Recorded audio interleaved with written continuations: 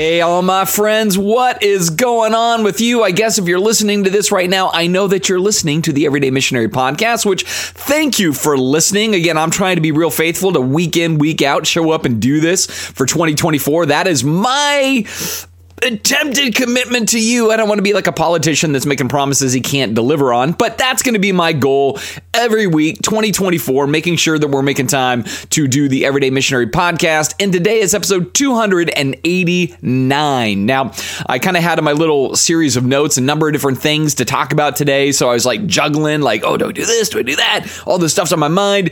But then I realized, man, what I should do is get like, I don't know, like a reboot on something I attempted to do on Sunday that I ran out of time to do well. And so here's the backstory. Typically, when I put together a talk for Sunday mornings, like I do all this study, I like let it all kind of just like cook in the brain and the heart, right? So it's just like simmering all week, like I'm a chef now, like a Michelin chef. And I'm letting it all kind of just simmer in there. And then toward the end of the week, when I kind of put together my PowerPoint and stuff like that, I go, okay, this is going to be the roadmap. I'm going to hit this, this, this, and this. I'm going to try to stay on this path as best as I can, not get off the path. That's the goal. And when I do that, I usually know how much time that's going to take. And so I went into this Sunday thinking like, I've got plenty of runway. I'll get the plane off the ground. There'll still be room to spare. It's going to be fine. That's not how it worked out. So in the end, ended up going longer than anticipated. And when I got to my final point, I had all this stuff that I wanted to talk about. And I'm like, I don't have the time to talk about any of it. Right. So I just had to like blaze through it really quick and just kind of eject, right? Jettison from the thing. And that was it. But I'm like, oh, wait. I have a podcast. I can do like a 2.0 version of this. And at least it's like two birds, one stone. Get to do the podcast and I get to do a topic that was kind of near and dear to me. And I can just accomplish that with that task, if I can spit those words out. So anyway, that is kind of what I'm doing today. I'm rolling back around to the chunk of Deuteronomy that warns about like true prophets and false prophets. And here's what I want to preface that with today. When Moses gives that, there is the reality, the part of the architecture behind what he's stating there is the notion of a prophet that would have the skill set and supernatural ability to foresee the future. And then if that foreseen thing didn't happen when, as they stated it would happen, Moses is like, have nothing to do with them, get rid of them, don't listen to them as a prophet. That's the goal. And I think, for the most part, while I'm kind of in that camp of I'm not a cessationist, which means I still think these spiritual gifts of the Holy Spirit are alive and well today, and I think the gift of prophecy in the New Testament was radically different than the Old Testament model, and therefore the New Testament doesn't have the same constraints as the Old Testament model. That's a different talk for a different day, at least I think. Maybe I'll get into it at some point.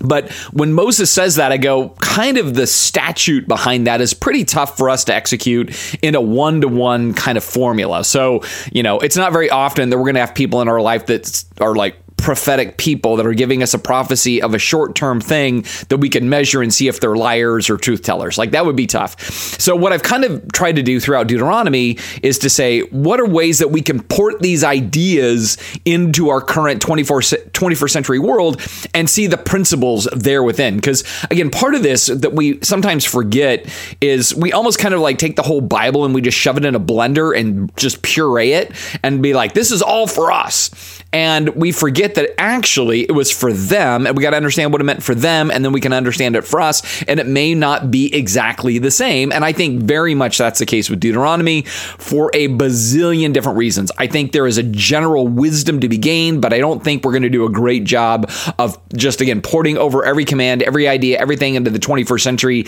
and it would work seamlessly. I actually think it would be a giant step backwards for Christianity and humanity if we wanted to do that, right? But we go, what are the principles that we can gain in some of this context, right? And so with that, I was wanting to talk about the fact that what I think being an astute and wise follower of Jesus, what it requires is sensitivity. It requires wisdom. It requires a sense of discernment when you're interacting with the sources that are claiming statements about truth, whether it's sources that in their mind they're elevating it, whether it's other sources that are kind of reducing it. How do we have a discernment in our current world to know when something is properly reflecting God and his word to us, and times where it is either watering it down or amping it up? Because I think that's the heart behind this whole thing, to go, both are equally dangerous, right? There can be a particular nature to things that is just as bad as kind of a reduction concept. And so that was kind of what I was wanting to get to say, when you look at Deuteronomy, for example, there is a dual warning about prophets. And he says sometimes they're going to actually get things right, but their motive is going to be wrong. So in other words, they're going to have a proper dream or a proper vision, but they're going to want to then turn you away from the true God of Israel. That's one warning that's given. But then the other warning is, hey, they're going to say stuff and it never comes true, and you got to be warned of those ones as well. So both ends of the equation are going to be the risk. And I think today, where I would say that's true, is that you have some individuals that basically want to say nothing about what God's revealed us can be true, and therefore dismantle it all, just deconstruct out, call it done. The other variation, though, is so particular and so certain that their view of this is the view. They discount all other views, and in discounting all other views, they also tend to discount very clear, though counter passages to their position.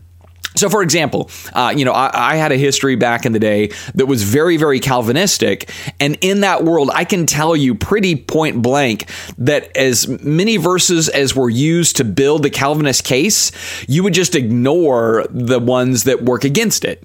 So you'd be like, I'm going to negotiate with the text, and I'm going to decide that these verses kind of trump these verses. So these are the right verses. Those verses have to serve these verses somehow. And we come up with some cockamamie weird formula ratio system to figure out how all of the Arminian verses are all subservient to the Calvinist verses, therefore the Calvinist verses win. That's kind of the way it would happen. And then what would happen is it would be like Calvinism's the only true way, and if you're an Arminian, you believe a lie. If you're an Arminian, you don't have a high view of God. If you're an Arminian, you're too soft-hearted. If you're an Arminian, you don't see the sovereignty factor as more important than the free will factor. And it turned into, we're more right, you're wrong. And from that, it was saying, I'm going to narrow the scope of truth to my view of truth, and I'm going to make my view of truth the only view of truth, even though it means I have to deny a bunch of other things in the Bible to make that happen. And I think, weirdly enough, that is another way to deny the truth, that you are so certain and so myopic and so tiny in what can be real, and our systematic theology can be the only true systematic theology, that pretty soon it's like, I'm discounting all kinds of other biblical truths, Christian truths, traditional truths, Orthodox truths, to just simply validate my narrow vision of what I consider to be the truth. And so in a strange sort of way, when Jesus says, be wise as a serpent and gentle as a dove, I love this because he says there's some place that we're supposed to navigate between being kind of like cynical on this side and gullible on that side, right? Or critical on this side and just kind of easily swayed on that side. Like he's like, no, I want you to be right in the middle of that space, which means you can't just say, I'm going hard this way or hard that way. I need to approach everything as having like wisdom, thoughtfulness, prayerfulness, consideration, weighing the sides, understanding the stuff, seeing the beauty in it, seeing the risk in it, seeing the reward in it, seeing the danger in it, doing all of those kinds of things. And then from that, doing your best to then go, what do I think God is trying to communicate to me in this stuff? Right. And I get that that's hard. And that's probably the thing that I want to encourage is go, yes, it's hard. I think the other thing in this that I find so much in my own life, having been in different camps of this debate at times throughout my 30 years of kind of pastoral ministry and Christian life, is, I think when things are stated as absolute, what I tend to find is that there's usually pride associated with that. I was having a conversation with somebody one time, and one of the phrases I use a lot in my life is, I know less than half of everything.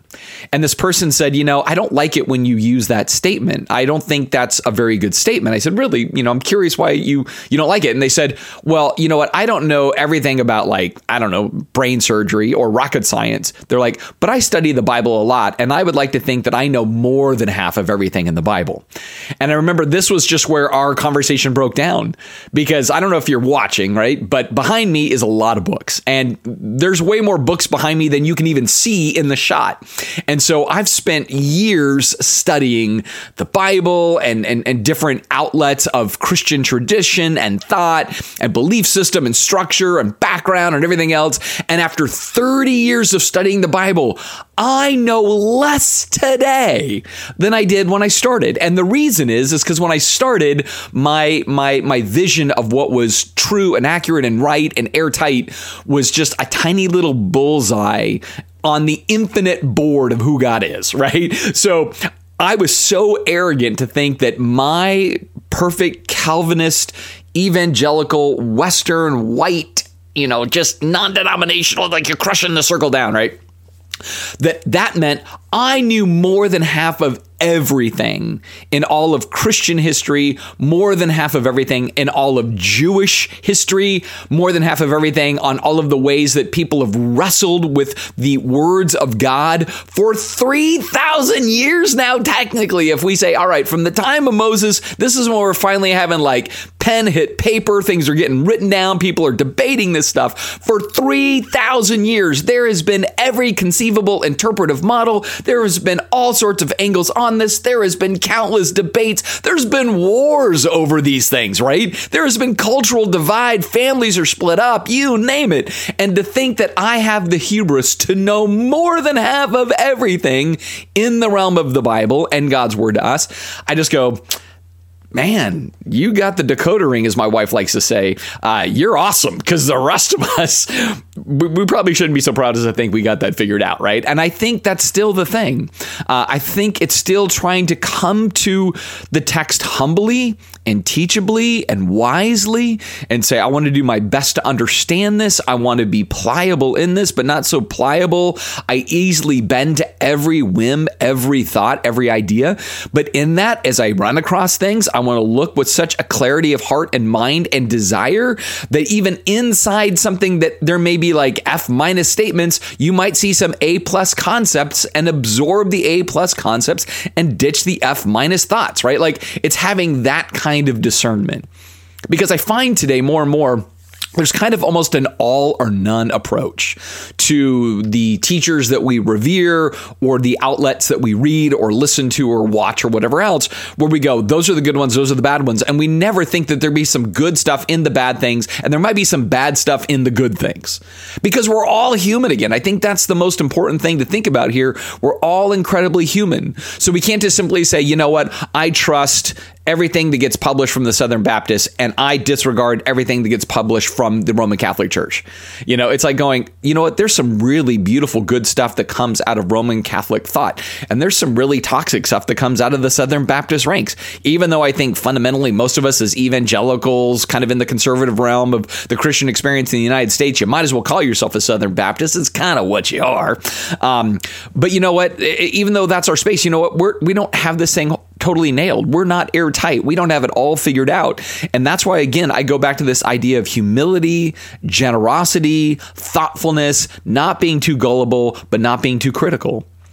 Because I do find in that space, and I'm probably harping a little bit more on the critical side today, but I do find in that space there is so much negotiation with text to make it systematized that in that process you really do have to act as a surgeon, or better yet, I'm going to say an editor, right? So there is an editorial process required in systematic theology where you are saying, I got that verse, but it's problematic to this overall systematic structure that I believe. I'm going to cut that out, kind of.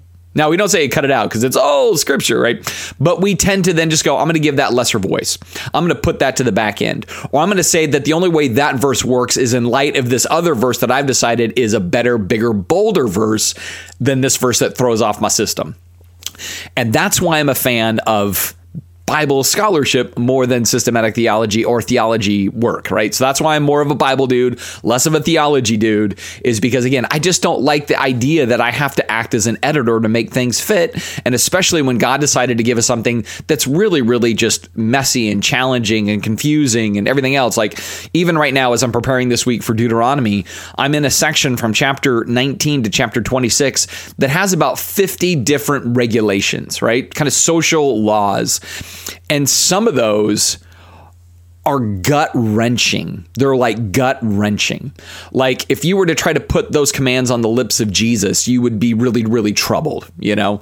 And I would rather be like, hey, let's let the troubling things sit there instead of how do we like slice and dice and everything else. And then from that, you know, we're creating a thing that just makes me feel more comfortable and totally right. And I totally get it. And I can make no fault here, and missing the fact that God's like, but maybe I gave that for reasons beyond you just trying to figure out how to make it fit. Maybe I gave it for reasons for you to be troubled, to be bothered, to question, is that the right ethical imperative in the world today? Maybe we should process these things at different levels.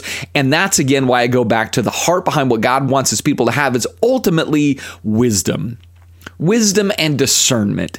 And in that humility and dependency, right? Where we're like, all right, God, I don't want to pretend like I know most of half of everything or the majority of half of everything, or I know everything of everything.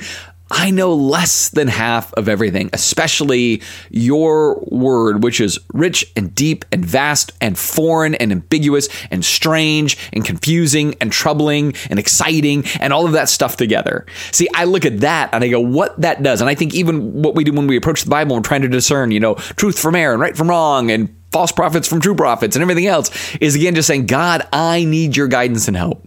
God, I need your wisdom and insight. God, I need a non-reflexive attitude. I need a stop and ponder and process and chew and think and meditate and wonder and doubt and embrace and like all of that stuff in there, right? It's like almost we treat our pursuit of truth as a journey in many ways, more than we treat it as like an academic class where we go, this is what it says, this is what I believe, and it's all settled in 5 minutes.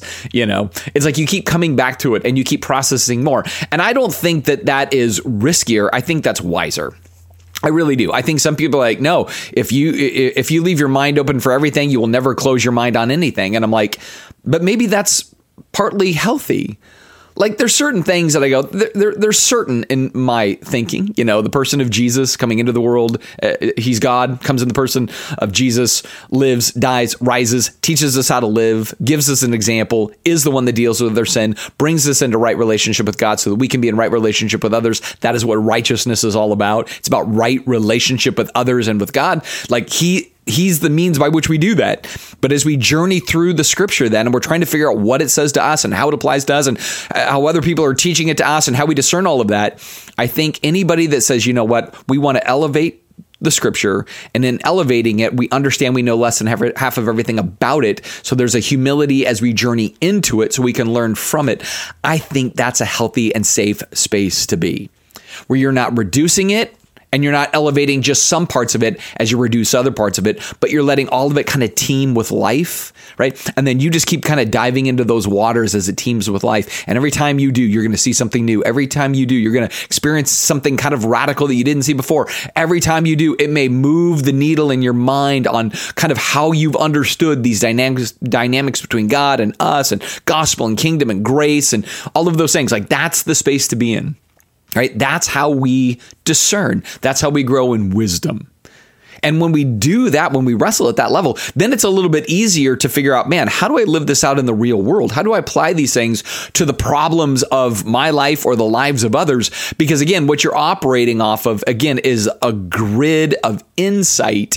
And it's not just like, I have a path of precision here. It's like, no, everything is nuanced. And I want to bring the beauty of God to the nuanced problems of life, to be as wise as I can, to help create as beautiful a solution I can to the different situations that occur. And see, I think if we're thinking that way, and we're always trying to be in that pliable space, teachable by God, teachable by his word, humble enough to not be too gullible and too particular, but kind of hitting that sweet spot of wisdom. The more we do that, well, my friends, the more we will be wise and useful everyday missionaries.